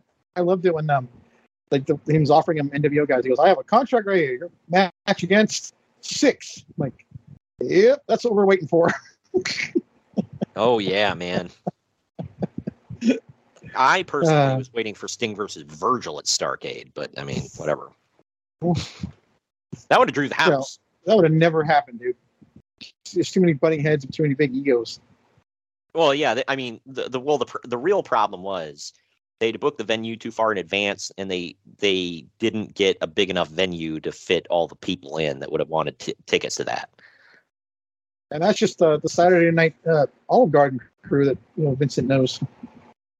My gosh. Oh, Lord. Anyway, first match. It is Jeff Jarrett with Queen Deborah defending the WCW United States Heavyweight title against Steve Mongo McMichael. This goes for about 8 minutes. Jarrett carried Mongo to look like a fairly competent worker in this one, which is saying something. In the end, Deborah distracts the ref while Mongo has Jeff in a sleeper hold. Eddie Guerrero now runs out and jumps off the top rope with the U.S. title. He goes for Mongo, but Mongo moves at the last second, so Eddie cracks Jeff in the head by accident. Mongo dumps Eddie out of the ring, pins Jeff, and wins the title. Uncle Dave gave this a star. I gave it dose. What say you? Star. It was. This was okay. terrible. I thought it was okay. You thought it was terrible. It was, It was there. It was a Mongo match, so I really wasn't expecting anything. Jarrett's not bad. Hey, congrats. But... Expectations lived up to. Wow. I'm not a Jeff Jarrett fan, so I don't know. He's not bad. I've just never seen anything of his where I was like, oh, man, that was spectacular. It is what it is. But after the match, Queen Deborah tries to suck up to Mongo because he's the new champion, but McMichael brushes her off and takes off. Deborah now goes to console Jeff Jarrett in the ring. On the stage, Mean Gene Okerlund welcomes Alex Wright, and the crowd goes mild. He keeps Stupid Americans. keeps speaking in German, and Mean Gene goes off on him repeatedly about it. Wright then botches a joke about the Ultimo Dragon, and Gene mocks him for it. We now go to commercials for Motel 6 and Tootsie Rolls. I like how they left these in. Both still a thing, by the way. I mean, most of these products are still a thing. Babbling Motor Oil. We'll get to it. Right.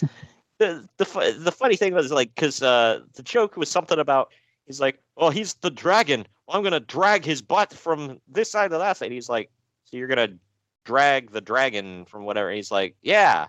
He's like, okay, then. Yeah. Like, wow.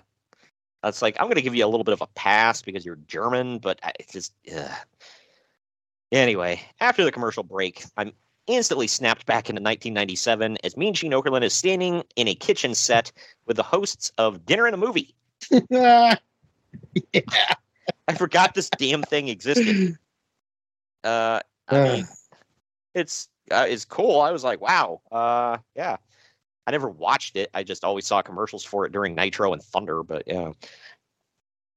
Now we go to Stevie Richards versus Raven in a no disqualification match. It goes for 5 minutes. Raven comes out, sits in the corner, and grabs a mic to start the match, stating that if he's going to wrestle for this company tonight, it's going to be no disqualification. Raven mostly dominates. Stevie puts in a little bit of a fight in the end, but Raven ends it all with an even flow for the win. Uncle Dave gave it a star and a quarter. I gave it dose. What say you? 1 sucked. All right, then. Moving on, I guess. Not much else to say about that one. This feud was weird. Well, we now see a commercial for the WCW Power Plant, which they call the #1 wrestling training facility in the world. This was obviously a lie because Dr. Tom Pritchard was currently training at this time. We now go. We now go Desire, mind you. Oh yeah, right. And he was training people like, Kurt Angle and The Rock. I mean, obviously not Kurt Angle at this time, but The Rock, and he would go on to train Kurt Angle and other huge stars in the WWF. The Power Plant would train people like, don't get me wrong, I love Goldberg, but he's not exactly known for his mat prowess. It's like I think him and the Giant are like the two that came out of the Power Plant. That's like, oh yeah, those guys. Everybody else is like Giant. We now go to Mike Tenay, who it says that he interviewed the Ultimate Dragon in Mexico. We then get a video running down the Dragon's career, explaining why Dragon's name is Ultimo Dragon, and all that good stuff. So, I was under the impression that he was always the Ultimo Dragon. No, he started as Ultimate. He was Ultimate? Yeah. I had no idea. I thought he was always Ultimo Dragon. Wow. Okay, then. Well, I was today years old. But we now go to Ultimo Dragon defending the WCW World Television title against Alex Wright, Das Wunderkind, in about 14 minutes. We get a commercial break during this one, and for the NWO 6 T-shirt.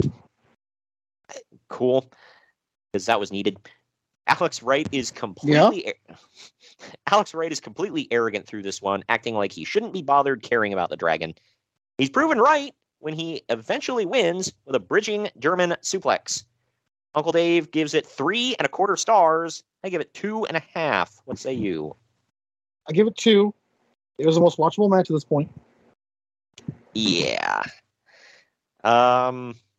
I just I was like 3 1/4 stars. Were you that impressed by something watchable that you overrated it, or you just love the Ultimo Dragon that freaking much? Like, what the hell, man? Or like Alex Wright that much? Yeah, like he's such an effing man. Look at them German abs. Such a German man. Good Lord.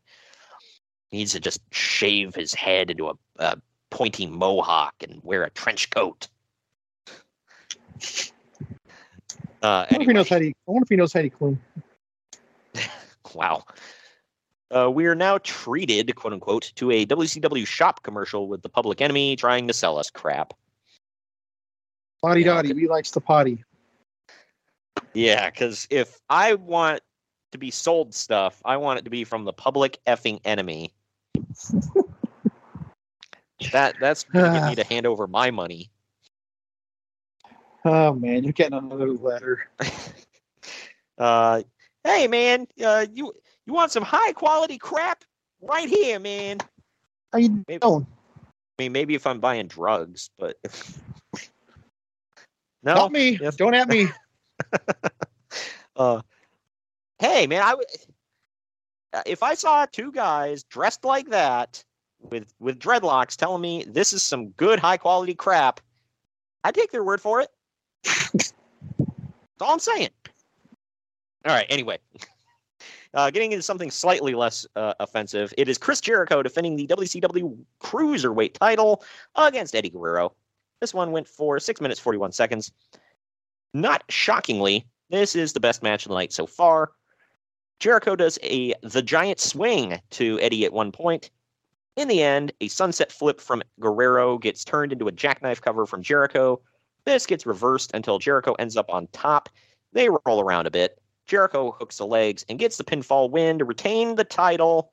Uncle Dave gives it 3 1/4 stars again. I give it an even 3. What say you? I give it 3 as well. It's not just the best match at this point. It's the best match of the night. Yeah, I didn't look ahead. So I forget what's coming up, but I'm going to safely assume. Yeah, I'm going to safely assume that you are correct. So, after the match, Guerrero hits a drop kick and a brainbuster before laying the Cruiserweight title across Jericho's ribs and hitting the frog splash. Eddie shouts that Jericho got lucky as he storms out. We now get a commercial for WCW Fall Brawl War Games. It's weird. Fall Brawl featuring the War Games. Oh, excuse me. I mean, it's important because there is a Fall Brawl in a couple of years with no War Games, so it's important. Yeah, but the logo says WCW Fall Brawl War Games. But the announcer says featuring War Games. Oh, well. Either way, it's weird that most of the people in the cages that they showcase are either jobbers or lower mid-carders. You notice that? I didn't, but it makes sense. Sounds like them.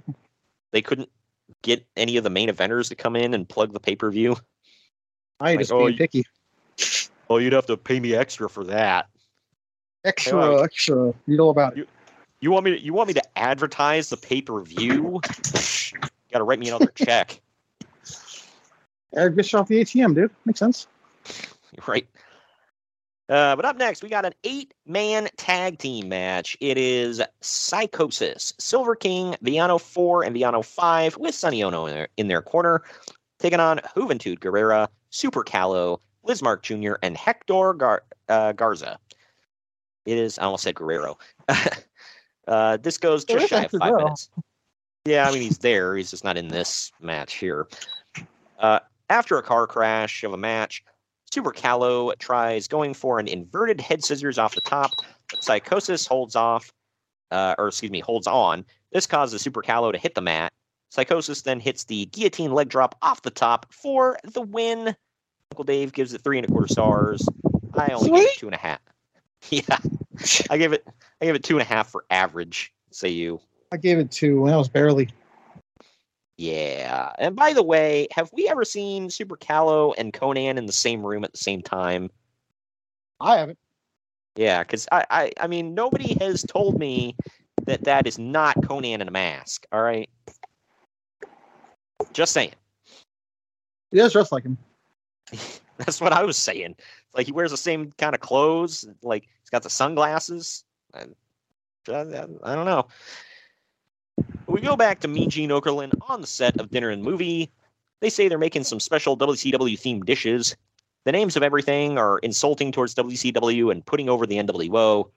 When Gene gets angry about it, the two hosts rip off their shirts to reveal Madness t-shirts and reveal an NWO sign on the front of their desk as the NWO theme hits.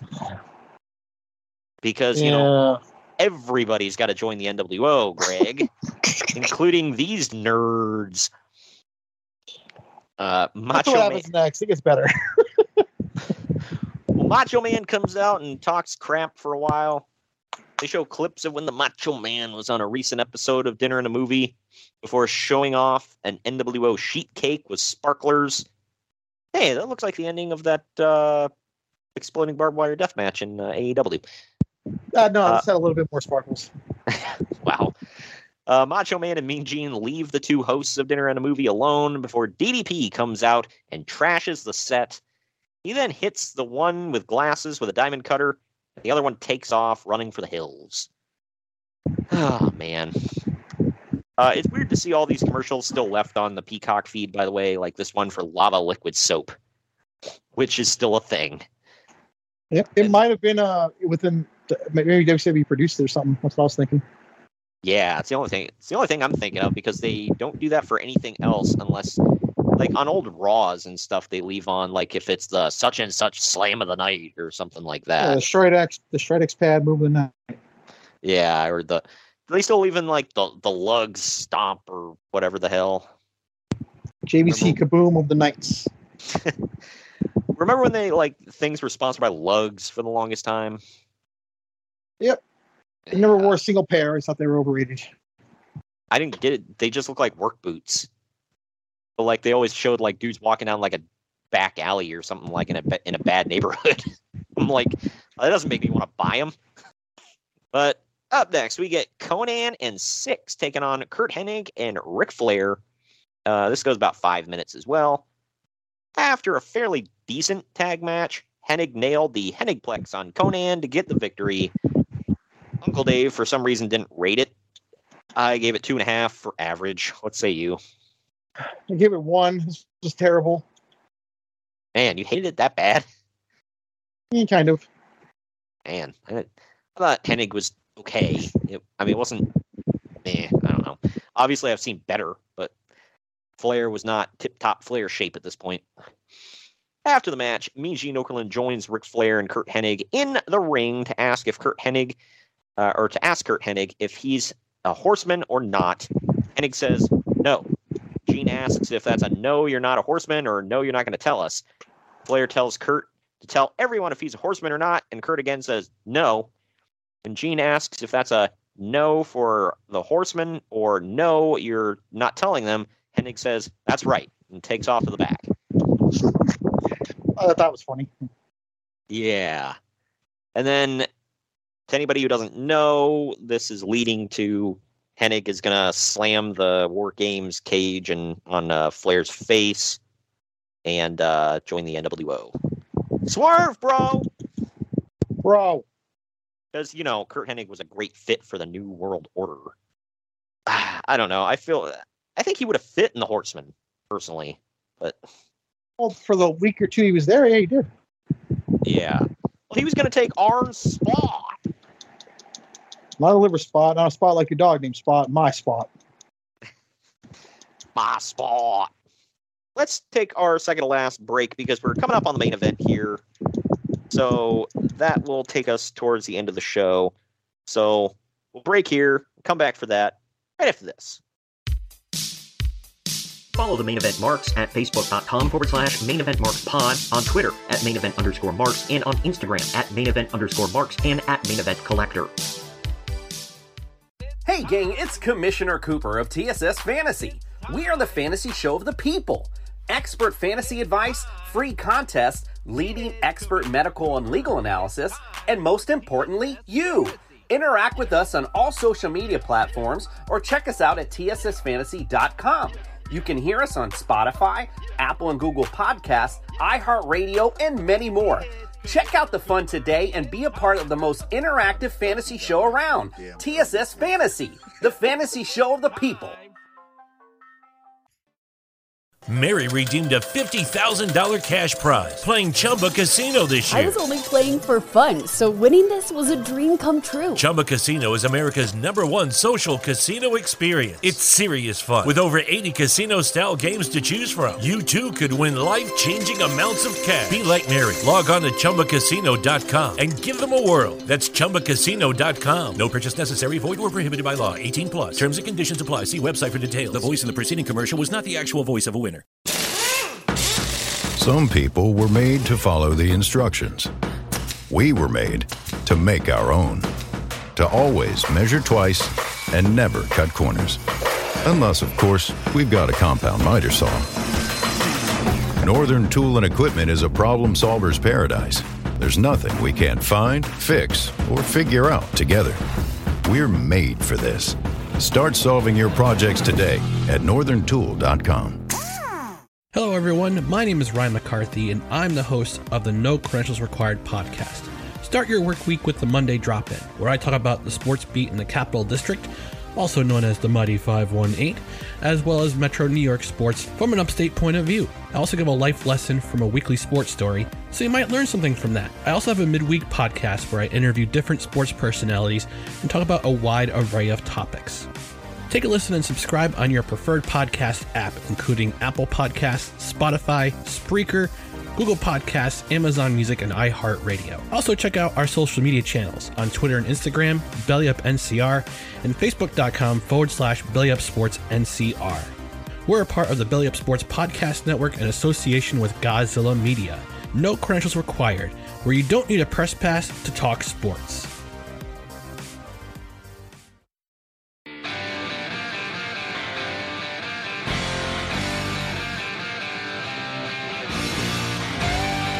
Marks are available wherever you get podcasts and on YouTube. Find all of our links on our link tree at linktr.ee/Main Event Marks. Now we're back. The entire NWO minus Hollywood Hogan comes out together first while black and white balloons drop from the ceiling.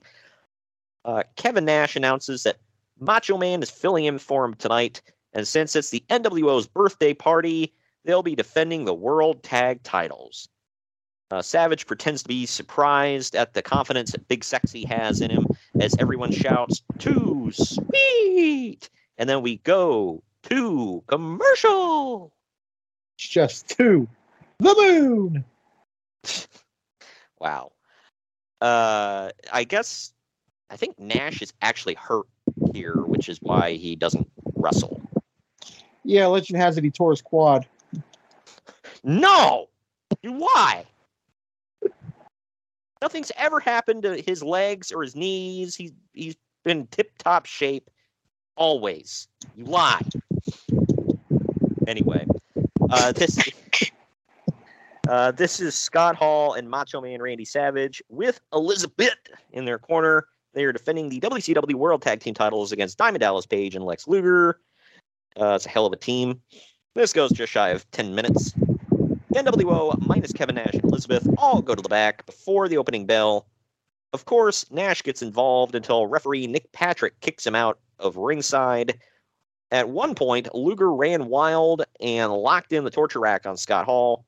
Randy Savage kicked Luger to break it up, thumbed DDP in the eye, and blinded DDP. So he backed up and hit the diamond cutter on Lex Luger, not knowing it was him. This allowed Scott Hall to pin Luger for the win. I thought it was an original ending, so I gave it props for that one. Uncle Dave gave it a 1.25 stars. I gave it 2.5 for average. What say you? I gave it 2. I liked it. It's all leading to Paige and Luger not being in War Games. Not being in War Games. So they put the Horsemen in. Oh, okay. I forget some of War Games 97. I want to say we covered that. I really don't remember if we did or not. Yeah, I'm looking back here. I know we cut. Yeah, Fall Brawl 97. September 30th, 2020, if anybody goes back in the archives and checks that out. That's a weird number with your anal compulsiveness. I'm surprised we did that. I try to switch it up every now and then so it's not all exact, but yeah. BS, but whatever. Well, anyway, that, that's that one. So go back and check that one out in the archives. But after the match, NWO flyers drop from the ceiling as the NWO celebrates in the ring. After commercial break, the rest of the NWO comes out to the ring, this time with Eric Bischoff. In the ring, Bischoff gets the crowd to wish the NWO a happy birthday. And they do. Yep. He then kisses up to Hall and Nash. He then complains that the NWO still doesn't have their own show. He says that Hollywood Hogan sends his love, and also Hogan demands bigger limos and newer Learjets. The lights then flicker, and a buzzing is heard. As you can see, wind is whipping around the arena. I don't know what was going on here, because I was like, is there a helicopter in the arena? I couldn't tell, because there's obviously some kind of external audio. If you listen to it very closely, it feels like something was piped over the feed. It sounds like it sounds, well, you can see wind is blowing too, because if you look, there's stuff kind of blowing around in the air.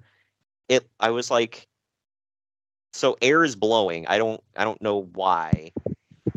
I don't know. Somebody would have to explain this one. Either way, the NWO ends up looking up in the rafters where Sting has a vulture on his arm and some asshole is shining a laser pointer on it. Yeah, cool. Well, in the 90s, that was the thing, though, dude. Yeah. It's like, I'm going to blind this bird. How about you... I don't know. How about you go fornicate yourself? Sting's I'm sure that's a real big insult, dude. He's not going to do it anyways, but you got him, though, man. Wow. Or did it before and after the show. Anyways, move on. The hell? I'm not gonna let you outdo me. I'm gonna beat you to this. Sorry, go ahead. Sting's theme plays as a little boy's voice is heard reading a poem about a heart filled with vengeance before the lights drop. When they come back on, the vulture is on the top rope of the ring. Eric Bischoff cautiously walks up to it as Kevin Nash acts like he's going to whack it with the tag title belt. It's a damn bird, dude. Nash looked like he was gonna just kill it and cook it for dinner, man. Yeah, I mean, you do you, man. I don't know what buzzard tastes like. Eric Bischoff says that it would, on his podcast, I think I heard him say that it was supposed to have a note attached, like in its claw or whatever, that said Hogan, but the damn bird dropped it on his way to the ring, so they had to improvise. Live TV, folks. Yeah. I mean, he said in retrospect they should have tied it to his leg or something, but I don't know. Hindsight's 20/20, man. Yeah, or maybe it was tied to his leg and he couldn't get close enough to untie it, or I can't remember what the issue was, but yeah, whatever. What is it with Sting and birds, by the way? Because if you remember in TNA, he had that crow or whatever the F. Or, I mean, I guess that one made a little more sense, but still, it's like, quit giving him birds that he has to F with. Well, he clearly goes right. Yeah, right. Well, at least the one in TNA didn't do anything stupid. It just kind of sat on the desk and looked at Eric Bischoff. But anyway, that does it for the end of the show. We're going to take our final break. When we come back, Final ratings time. And we'll tell you what's coming up on the podcast right after this. Follow the Main Event Marks at facebook.com/Main Event Marks Pod, on Twitter at Main Event _Marks, and on Instagram at Main Event _Marks and at Main Event Collector. Good morning, good afternoon, good evening, and good night. My name is Thomas, and what's your name? I'm Alan. Alan. Oh, yeah. We're brothers. That's right. Yeah. Same mother and father. Your room was... Oh, we shared the room. Shared a room? We shared the room. Thought I knew your face. Yeah, we go way back, mate. Yeah. We should do a podcast then. We have. We do a podcast? We do a podcast. What's it called? The Brocast. Yeah, that was planned. Yeah, well... What do we do? Well, we cover all different things in the world of pop culture. We're talking about comic books, we're talking about professional wrestling, and we're talking about movies. Go back and watch classic retro wrestling events, the likes of WWE, WCW, and if you do like that, you can check us out on Apple iTunes, also on Podbean, Anchor, and on Podknife. Also check us out on Twitter at The Brocast. That's BROKAST. Nearly stuffed up the ending. No, it's all right. Good on you. Yeah. Instagram also at The Brocast Podcast. Remember, we don't spell it with a C. We spell it with a K. Sorry, mate. Take it easy. Lucky Land Casino, asking people, what's the weirdest place you've gotten lucky? Lucky? In line at the deli, I guess? Aha, in my dentist's office. More than once, actually. Do I have to say? Yes, you do. In the car before my kids' PTA meeting. Really? Yes. Excuse me, what's the weirdest place you've gotten lucky? I never win and tell. Well, there you have it. You can get lucky anywhere, playing at LuckyLandSlots.com. Play for free right now. Are you feeling lucky? No purchase necessary. Void where prohibited by law. 18+. Terms and conditions apply. See website for details. It's wintertime. When temperatures go down, the likelihood goes up that your furnace and other appliances go down with them. So don't risk a costly replacement.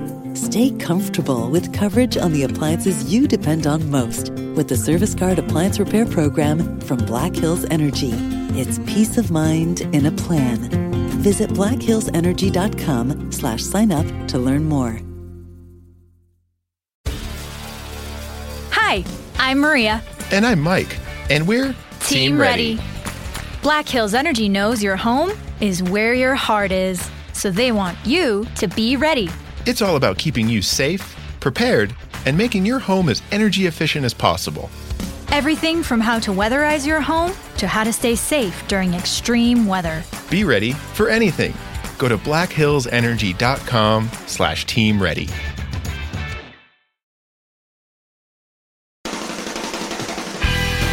Marks are available wherever you get podcasts and on YouTube. Find all of our links on our link tree at linktr.ee/Main Event Marks. Hey, we're back. Final ratings time. Internet Movie Database gave this 6.1 out of 10. CageMatch.net gave it 6.40 out of 10. I gave it a 7.5 out of 10. All the matches weren't great, but I enjoyed it. What say you? Yeah, I give it a C+. I enjoyed watching it back. Yeah. Like I said, some of the matches were good. Most of them were not. But the scenes, like the storyline stuff, was cool. No, I don't like to give points for nostalgia because all these shows are nostalgic. So that's not really fair. No, it's not. But I don't know, man. Something about the dinner and a movie thing and just this era of like Sting really coming into his own, getting ready for, like they're really amping up, getting ready for Starrcade. The Hennig stuff is about to happen. I don't know. It's a big era. It's hard not to give extra points for that with everything. So it is what it is. You have to have the minimal shows to get to the big shows. Okay, I mean, I learned that. You're not going to get to one of the huge shows with like a bunch of 10-star shows. You know what I mean? Yeah. So you have to give room for that. It is a little weird that, and I'm wondering, did they know this was going to be the last Clash? Because they didn't mention that once. No, they didn't. No, I don't think they knew. It just ended up being the last Clash because Thunder would take over. Yeah, because they never talked about it. They never treated it as such. Hogan wasn't there. You'd figure he would have made more of an effort to be there if this was the last one. They didn't have any big blowout, no retrospectives, nothing like that. So, yeah, that would lead me to believe they had no idea. It just kind of happened. So I don't know. Kind of sucks that. Now, this isn't technically the last Clash of the Champions. It's the last Clash of the Champions for WCW, the actual company that it belonged to. So, technically, it belonged to the NWA, which morphed into WCW. Though you could say it was, it was all kind of the same entity that became what it was. WWE just bought it out. It's like, it's ours now, and we'll use the name, for a pay-per-view, whatever.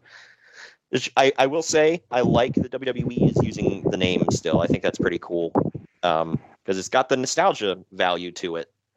Night of Champions was cool, whatever, but I like that they're using Clash of the Champions. There's, I'm not always a sucker for nostalgia, but sometimes, stuff like that is cool to me. I just hope they get War Games back. Or the main roster, I should say. Yeah, it's cool in NXT, but yeah, if it's on the main roster, it'd be cool to see how they would do that on a big pay-per-view. But yeah, man, we got another show coming up this week. I know we went kind of long on this one, but there was a lot of news. I was surprised about how much there was actually here to talk about, but it was a post pay-per-view show. I was surprised that they had a Clash coming right out of a pay-per-view, but here we are. And then this Friday, we're coming to you with the 100th Nitro. This Friday, it's WCW Nitro from August 4th, 1997. It is the night that Lex Luger takes on Hollywood Hogan for the WCW World Heavyweight title in the main event. It's a 3-hour Nitro. They do it up big. I'm in the process of watching it now. I haven't finished it yet. But 97 was a big year. You picked probably my favorite. Yeah, years that end in 7 are usually pretty good. So August 31st, I'm excited for that one though. We're finishing out this month strong. We're bringing you WWE SummerSlam 2002 for its 20-year anniversary. This is quite possibly maybe one the of the greatest of all time. Yeah, it's although this year stepped up and might have gotten its face.